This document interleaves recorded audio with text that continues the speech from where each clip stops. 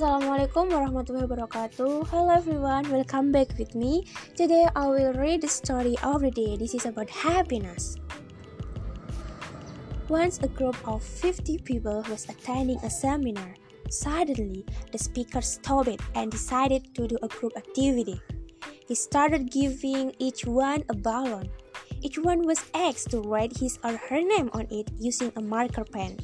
Then all the balloons were collected and put in another room. Now, these delegates were led in that room and asked to find a balloon which had their name written. Within 5 minutes, everyone